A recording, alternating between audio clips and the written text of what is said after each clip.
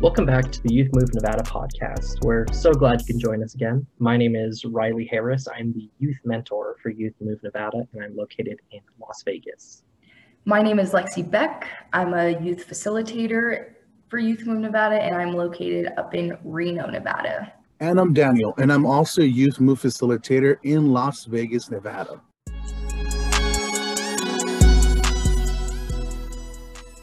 Awesome. So before we dive into our topic today, I'm going to quickly give us a refresher on who we are. So Youth Move Nevada is a youth-inspired and youth-led organization that encourages and empowers our youth peers to unite together to engage with youth-serving systems. We recognize the power of lived experience and are also a strengths-based bridge to improving support services for youth by youth through our shared experience and expertise. So, some of you may know this already, but October is National Bullying Prevention Month, and it's pretty straightforward in that we want to prevent bullying in schools, outside of schools, any form it takes, and that is what we'll be talking about today.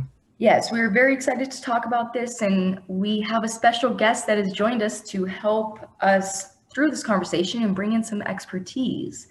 Would you like to introduce yourself?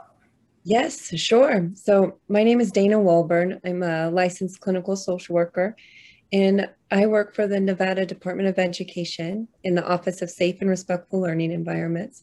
So that is the office that is regulatory obligated to provide interventions and guidance for bullying, and also tip lines for youth and parents and staff for bullying incidences.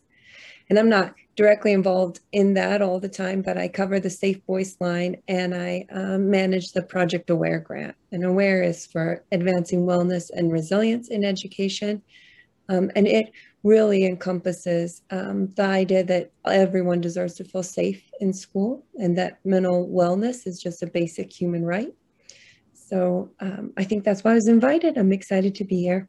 Yes, very excited to have you, and clearly you have a bunch of expertise to offer. Yes, and Dana is spot on, because that's exactly what we're going to be discussing today is bullying, specifically in school, and the different forms it takes. And again, guys, it's October, is National Bullying Prevention Month. And this is, of course, why we have Dana to help guide us through this conversation with her knowledge and experience. Yes, I'm so happy to be here. It's one of those things that's kind of hard and sad to talk about, but is so necessary to talk about. And we have noticed, an increase, which I will share with you too, so you may share out, an increase in bullying incidences since youth have come back to schools. And so the Office of Safe and Respectful Learning Environments really is designed to create guidance and frameworks for multi-tiered systems of support throughout school districts. So that is a framework in that we address social and emotional and academic development, and that philosophically believes that you can't learn unless you're emotionally well and taken care of and safe.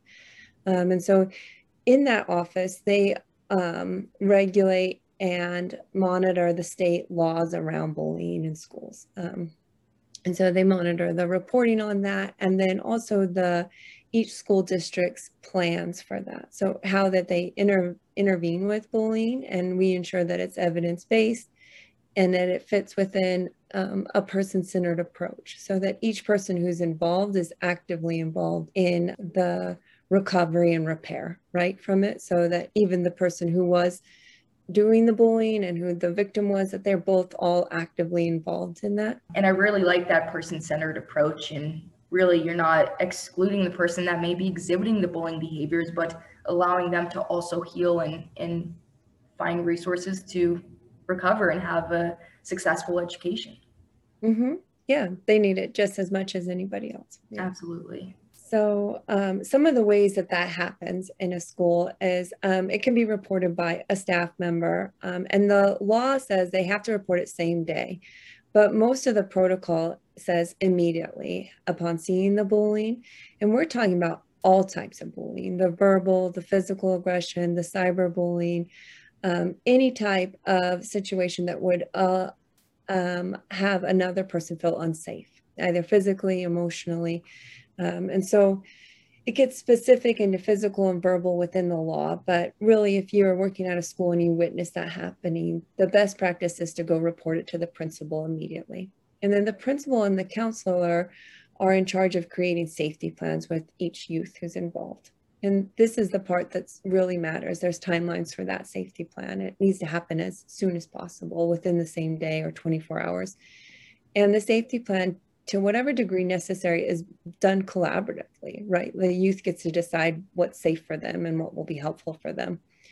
And we have, so that's for the staff part, but we also have a mechanism for anybody to report anonymously too. So they have protocols at the school, but a youth could report, a parent could report, a staff could report if they didn't feel comfortable doing it through Safe Voice platform. And I can also share that with you, 2 tips to get on there. It's an app and it's used for reporting really anything, suicidal ideation, self-harm, but it was created for bullying, a bullying tip, so that youth can anonymously report on there. And then it's followed up, immediately to a multidisciplinary team that is housed in that school.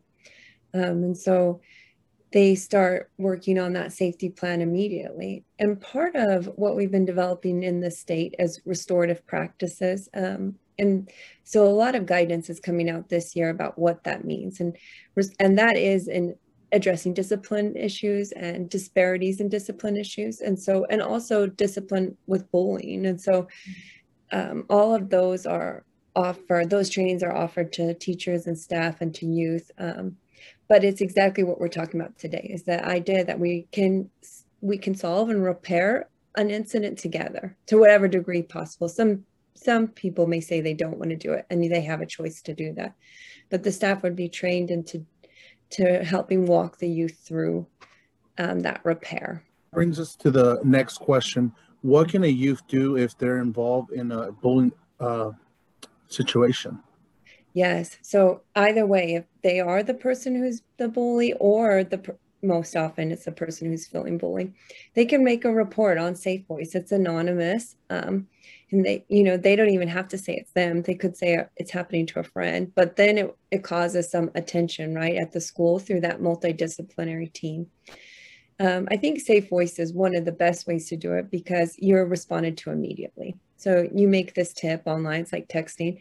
And then there's a Department of Public Safety coordinator who, I think they're called specialists actually, who responds immediately. And so I think that feels good too, because someone's listening to it.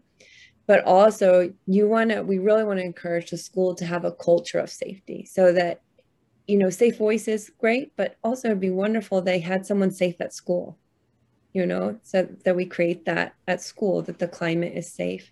That actually brings up another question I had is, what sort of community supports could students maybe look for when it comes to bullying? Mm-hmm. Oh gosh, I think that's a really good question. And some of our best supports, preventative supports, come from the coalitions. So each county has prevention coalitions, and they oftentimes provide most of the trainings in the school districts.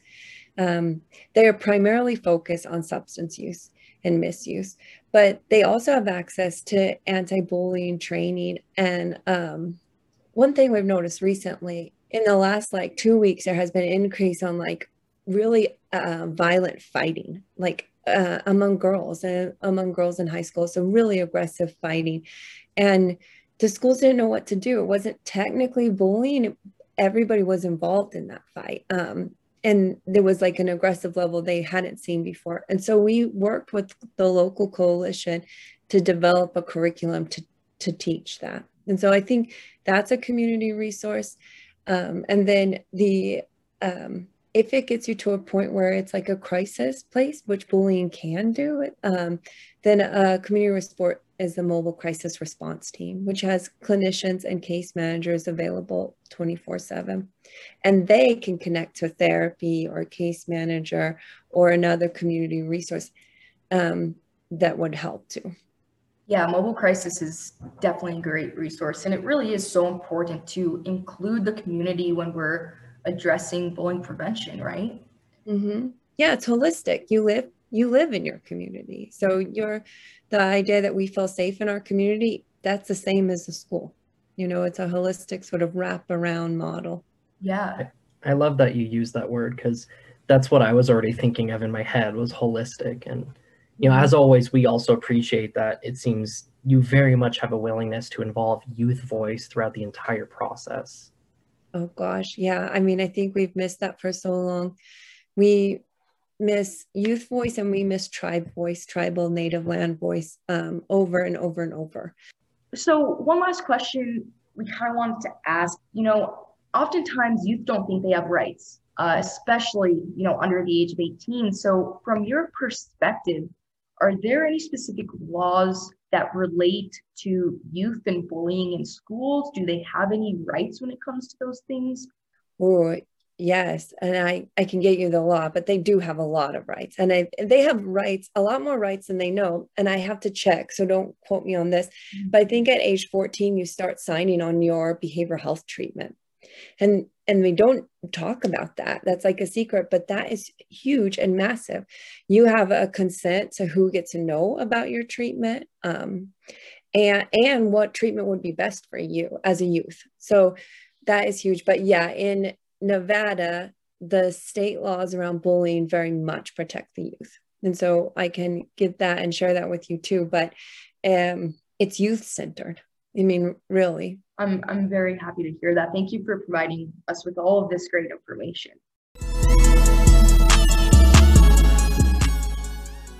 So with that, we kind of wanted to do a brief overview. We touched on a lot of very important, serious information, and we kind of wanted to maybe compress that for some easy ways to remember it. Do you have any final thoughts, Dana? Yes, I really want to say that your voice, no matter where you're at, matters. To use it, to ask for help, to say this is wrong, it matters and is so valuable to our whole society to hear you. That really is so powerful what you just said, and youth voice really does matter. And we want you to know that you are not alone if you are experiencing bullying. There are resources, there is help available. I do want to remind everyone of #SaveAllies, which is a collaboration between Youth Move Nevada, us, and Nevada PEC to really address bullying prevention and mental health. We have a bunch of resources there. We have a Save Allies podcast, we have infographics, we have a Know Your Rights handbook, so definitely check out #SaveAllies. And also with this said, we are hosting an anti-bullying campaign. It's called the I Care, We Care. Kindness can be everywhere. So make sure to check out www.nvpep.org and get involved by posting messages of bullying awareness and promoting kindness, acceptance, and inclusion. Once more, thank you, Dana, for being our special guest today. And as always, we want to encourage you to engage with us on social media at YouthMoveNV on Instagram, Twitter, and Facebook. And until then, we'll see you next time on the Youth Move Nevada podcast. Bye, everyone. The theme music used in this podcast was created by Youth Move Nevada member TJ Stevens of Phalange Entertainment.